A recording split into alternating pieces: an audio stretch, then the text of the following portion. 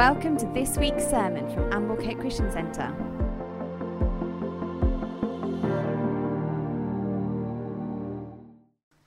Good morning. It's a pleasure to get to speak to you again. Today we are going to be continuing our More Than Me series, which, if you've not been here, it is all about us seeing ourselves not just as individuals, but as being part of a community. And today we're going to be focusing on the passing of our faith to the next generation. The truth is, our faith has a significant impact on the faith of those coming up behind us, whether we want it to or not. I think sometimes we can fall prey to the belief that my personal walk with Jesus is my personal walk. It's just that. But in reality, my faith and your faith shapes and impacts those in the younger generations. Our faith is like a stone thrown in water with the ripple effect. So as we consider this, I think there are three questions that we need to think about. First, what of our faith should we pass down?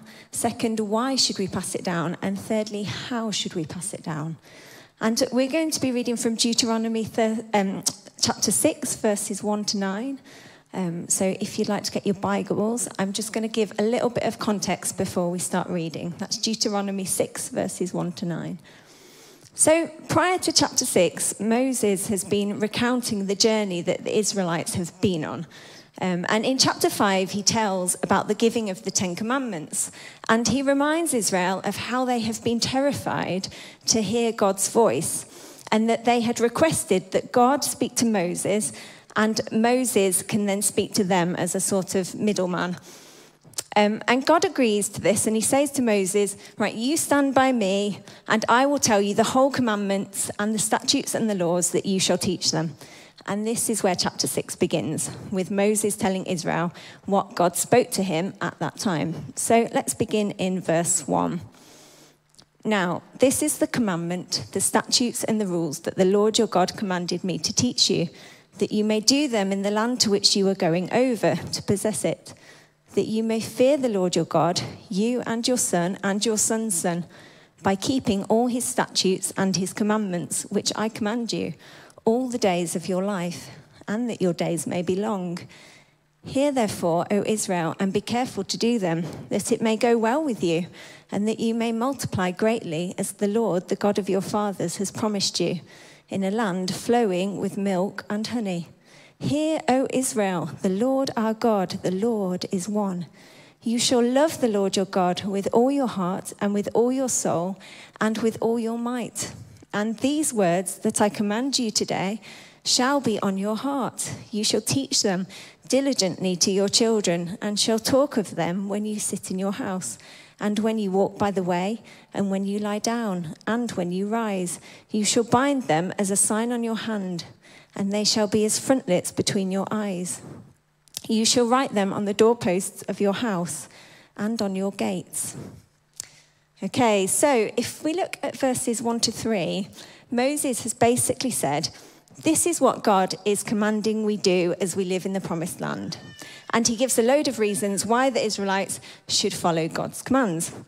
And then in verse 4, we hear what God is actually commanding, which is that the Israelites are to love God with all their heart, soul, and might.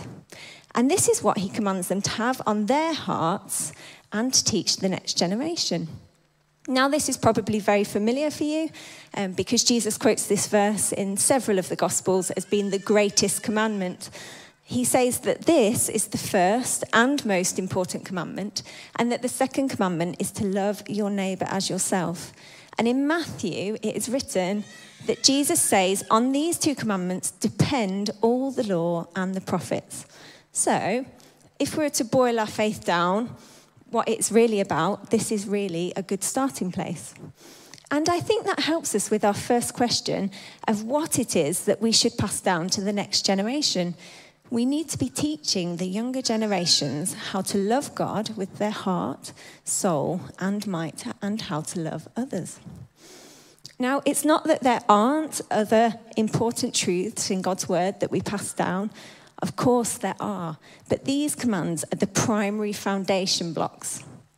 Jesus doesn't say, Forget about the law and the prophets. This is what's important.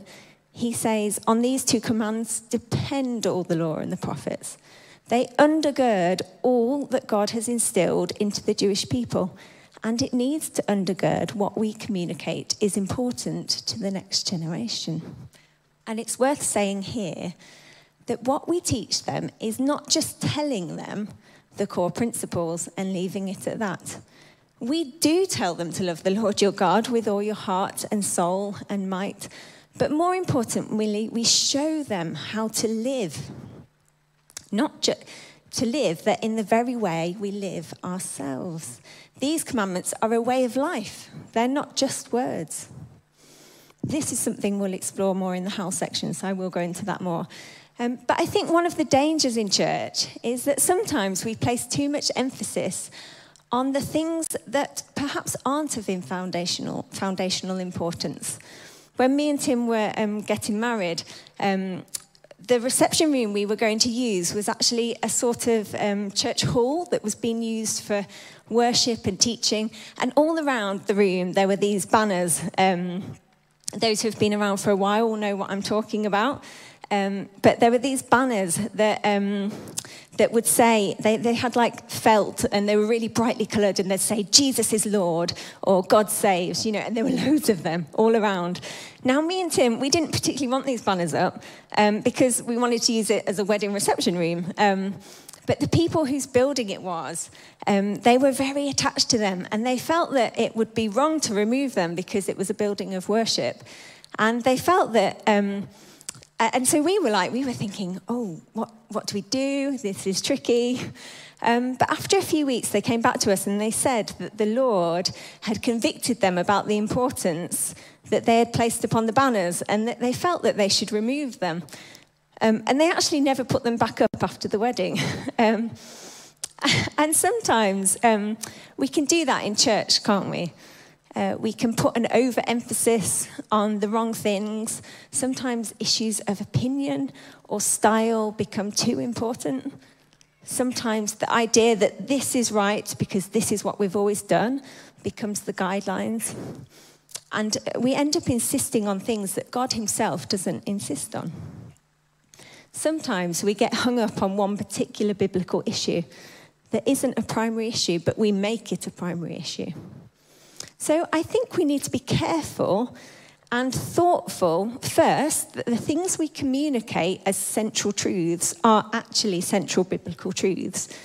And second, that the precious time we have to instill deep foundations in the next generation is spent on just that, building foundations that will hopefully root our children and young people in a strong faith that will be robust as they grow older.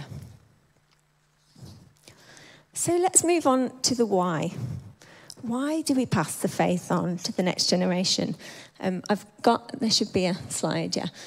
Hopefully this will help you because it's a bit dense, so I apologise if it's hard to follow. But the first reason is that this is simply how God has chosen to do things. He wants to partner with us as he builds his kingdom.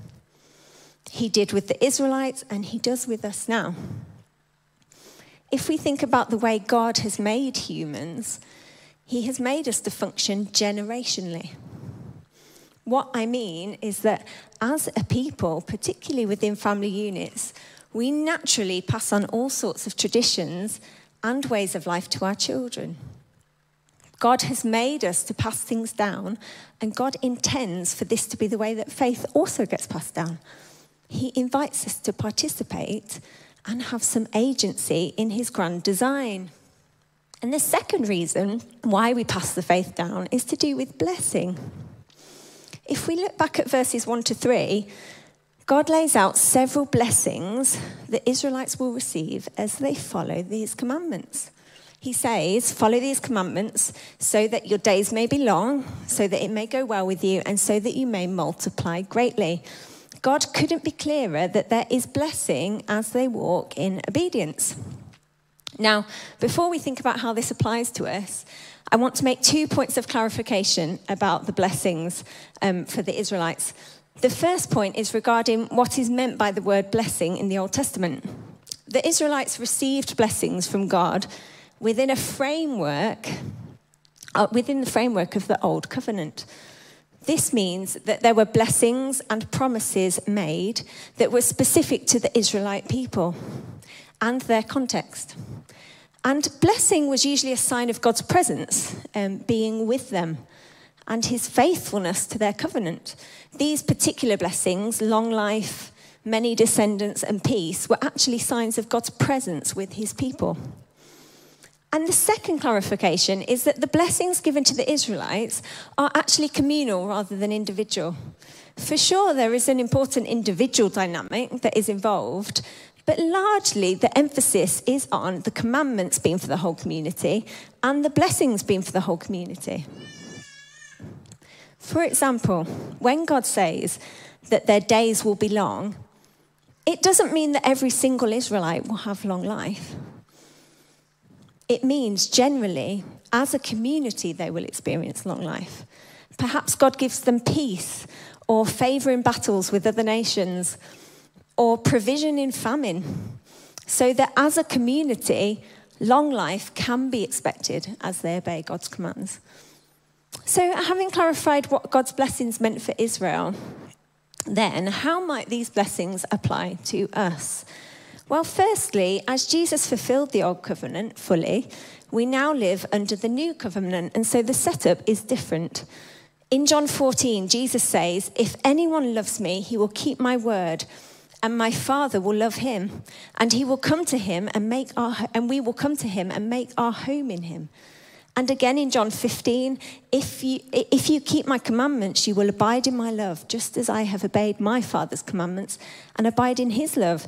These things I have spoken to you, that my joy may be in you and that your joy may be full. In the new covenant, our blessing is actually still the presence of God.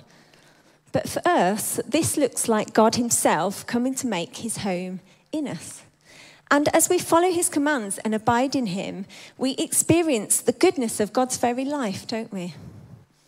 We experience the goodness of his very life, his joy, his love, and all the gifts that his Spirit gives. That is our blessing.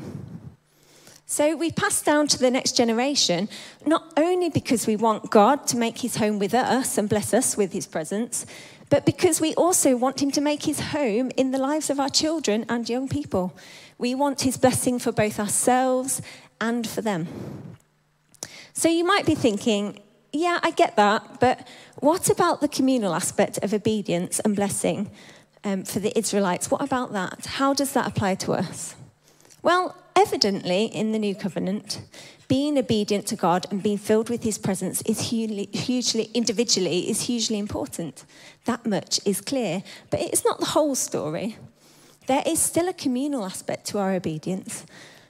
In the letters to the churches in Revelation, God operates towards them communally. He praises them and rebukes them together concerning their obedience to his commands. If we understand blessing in the new covenant as God coming and making his home in us, that does mean us individually, but it also means us as a community, as the body of Christ. I don't have loads of time to unpack this, but the point I'm getting at is that as we obey God and pass on this way of life, we are rewarded with the blessings of his presence, both individually and as a community. The ideal image is that as we raise children that love and serve the Lord, and that they raise children that love and serve the Lord, we reap as a church community the richness of a body of believers with whom God is present and active. So we are now going to look at the how. We're going to spend some time in this last bit looking at the how, and how do we pass the faith on. Now, in these passages, there is a lot of instruction for those who are day to day in the lives of the next generation, which for us now is mostly parents. But actually, a lot of what is talked about is important for anybody that has relationship with the next generation, whether that be through church, as grandparents, or simply being friends with a family that has children and young people. We are all influencers in one way or another on the next generation. So I want to point out 3 things that we need to do if we want to communicate our faith well. So the first thing to say is that we can only pass on what we have ourselves. God directs the Israelites to have these commandments on their hearts before directing them to pass the commands down. So these commandments need to be real for you first, for the process of passing on to happen. They need to be on your heart. That means they need to be held at the core of your inner person, the orbit which your entire life revolves around. The command to love the Lord your God with all your heart, soul, and might has to be a lived out reality. These cannot just be words that we say. It has to be chosen and acted upon each day. You might know the well-known quip that adults say to children, "Do what I say, not what I do." But the reason this always fails is that your choices and actions say more about what you love than your words. Words are important for sure, but they have to be followed by actions that are in line with them. If I encourage my kids to eat healthy food, but then every time it gets to dinner, I don't eat any vegetables, I might tell them that healthy eating is important, but what I really communicate to them is that it doesn't matter. Even though I've said it's important, they will only really believe that if my actions show it to be true and I actually eat my vegetables. Sally and Clay Clarkson, in their excellent book on parenting, say this: your children will acquire appetites for the life-giving things of God primarily because of what you value, not because of what you want them to value. If you want them to desire things that lead them to the life of God, then you will have to show them what that means by your own appetite choices. And it is sometimes the smallest choices. What you do with your time, what you talk about, what you prioritize.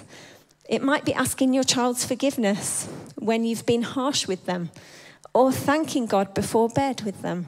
It's reading the Bible with them, or showing them grace when they've been horrible all day. Easier said than done.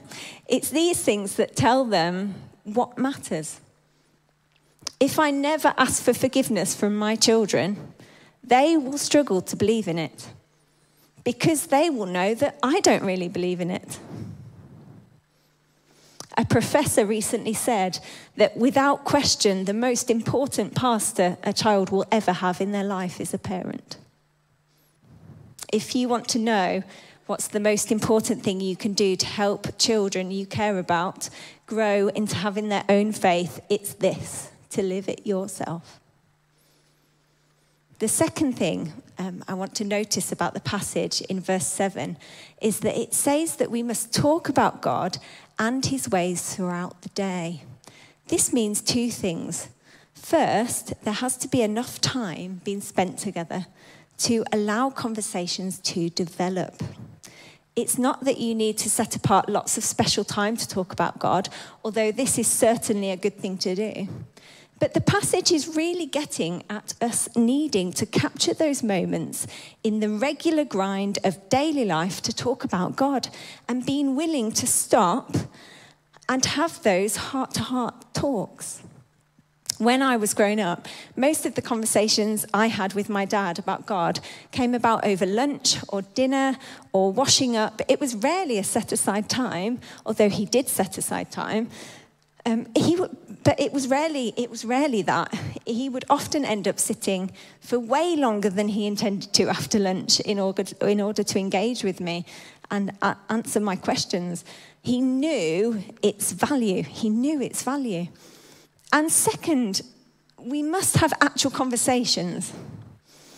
By that, I mean that a high proportion of the conversation must be listening to them, not talking at them. This is important at home and in the church. In a recent study by the Barna Group about why young people leave the church, 36% said they felt unable to ask their most pressing life questions in church. It's really sad, isn't it? That's really sad. We must be people who listen to the questions and struggles our young people have. We can be quick to tell them what we think, but not always quick to listen and really understand. I wonder if sometimes the reason we find it difficult to properly engage with the questions our young people have is that if we are being honest, sometimes they're asking questions we haven't thought through or don't know the answers to. Perhaps their questions feel like a threat to the things that we hold as true. And honestly, sometimes they are. There are several times in my life where I have had to re-examine the beliefs I hold because something or someone has challenged it. And it's scary sometimes. It is scary. But it will build a far more robust faith in the long run if you do. Our young people are growing up in a world where there is access to a lot of information. There are going to be some tough questions in the years ahead, and we must equip ourselves to engage with them. I'm not saying that we need to have all the answers to every question up our sleeve. Sometimes we might need to point them to someone else we know who has looked into a specific issue. Or perhaps we could actually say to the young person, you know, I don't know the answer to that, but let's look into it together. Let's come alongside them in their struggles, in their questions. And the third thing to draw from the passage, very briefly, because we don't have loads of time, is that we must have rhythms that point us and the next generation toward God. In verses 8 and 9, the Israelites are encouraged to have things in place that are constant reminders of the way that God is calling them to live. And we also need to have reminders that keep us on life-giving paths. Perhaps that's having a Sabbath rest each week, or maybe it's reading a Bible story to your kids over breakfast in the morning. In my family, we used to have a 10-minute family prayer time after dinner on a Sunday. It wasn't super intense. It was very short and very relaxed. But it was a rhythm that we did, and it always reminded me and brought me back to God in those moments on those Sundays. Rhythms are reminders of what is true. And this is important for our young people who are growing up in a world where truth is very fluid and individualized. They will need rhythms in family life and in the church life that keep them engaging with what is true and real. I'm going to finish here, but I do want to say before I finish that I know it's a difficult topic for many people. Perhaps you have regrets about your parenting, and it's been painful hearing this. But I would want to say that we are called to plant seeds the best that we can. And we are definitely going to do that imperfectly. All of us will do it imperfectly. And actually, even when we do it really well, that isn't a guarantee that things will turn out as we hoped for. But thankfully, we plant seeds, and it is God that harvests those seeds. And we can trust him with it. None of us can be perfect, but he can. He is. And he never stops being that for us or for our children. We can always go to him. Shall we pray?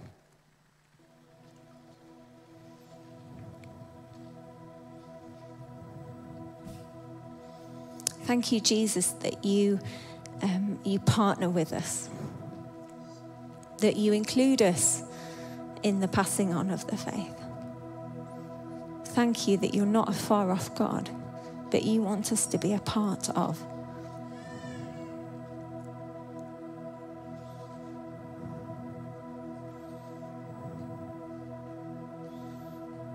Lord Jesus, it is hard to pass the faith on well. It is a hard thing to do, and we all fail. But Jesus, I do thank you that you You are a perfect Father.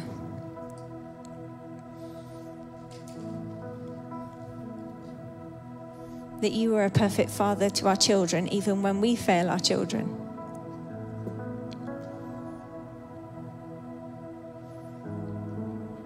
That is a great comfort. But Lord, I do pray that you would help us as families and as a church to engage with the next generation. That we would show them, we would model to them what it truly looks like to follow you. That we wouldn't shy away from the scary questions and the difficult things. That you would help us to become good listeners, attentive listeners, kind listeners.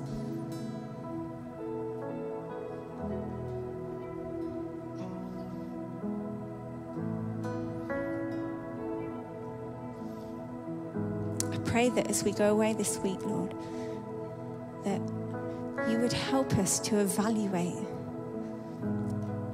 how we live and how we do this.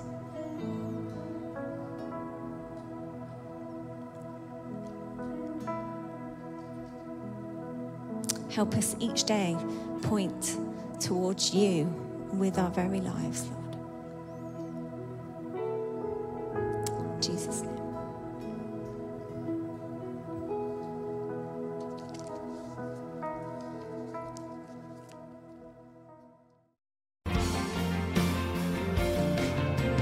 Thank you for listening to this week's sermon from Amblecote Christian Centre. For more information about who we are, what we believe and how you can get involved, check out our website www.amblecotechristiancentre.org.uk.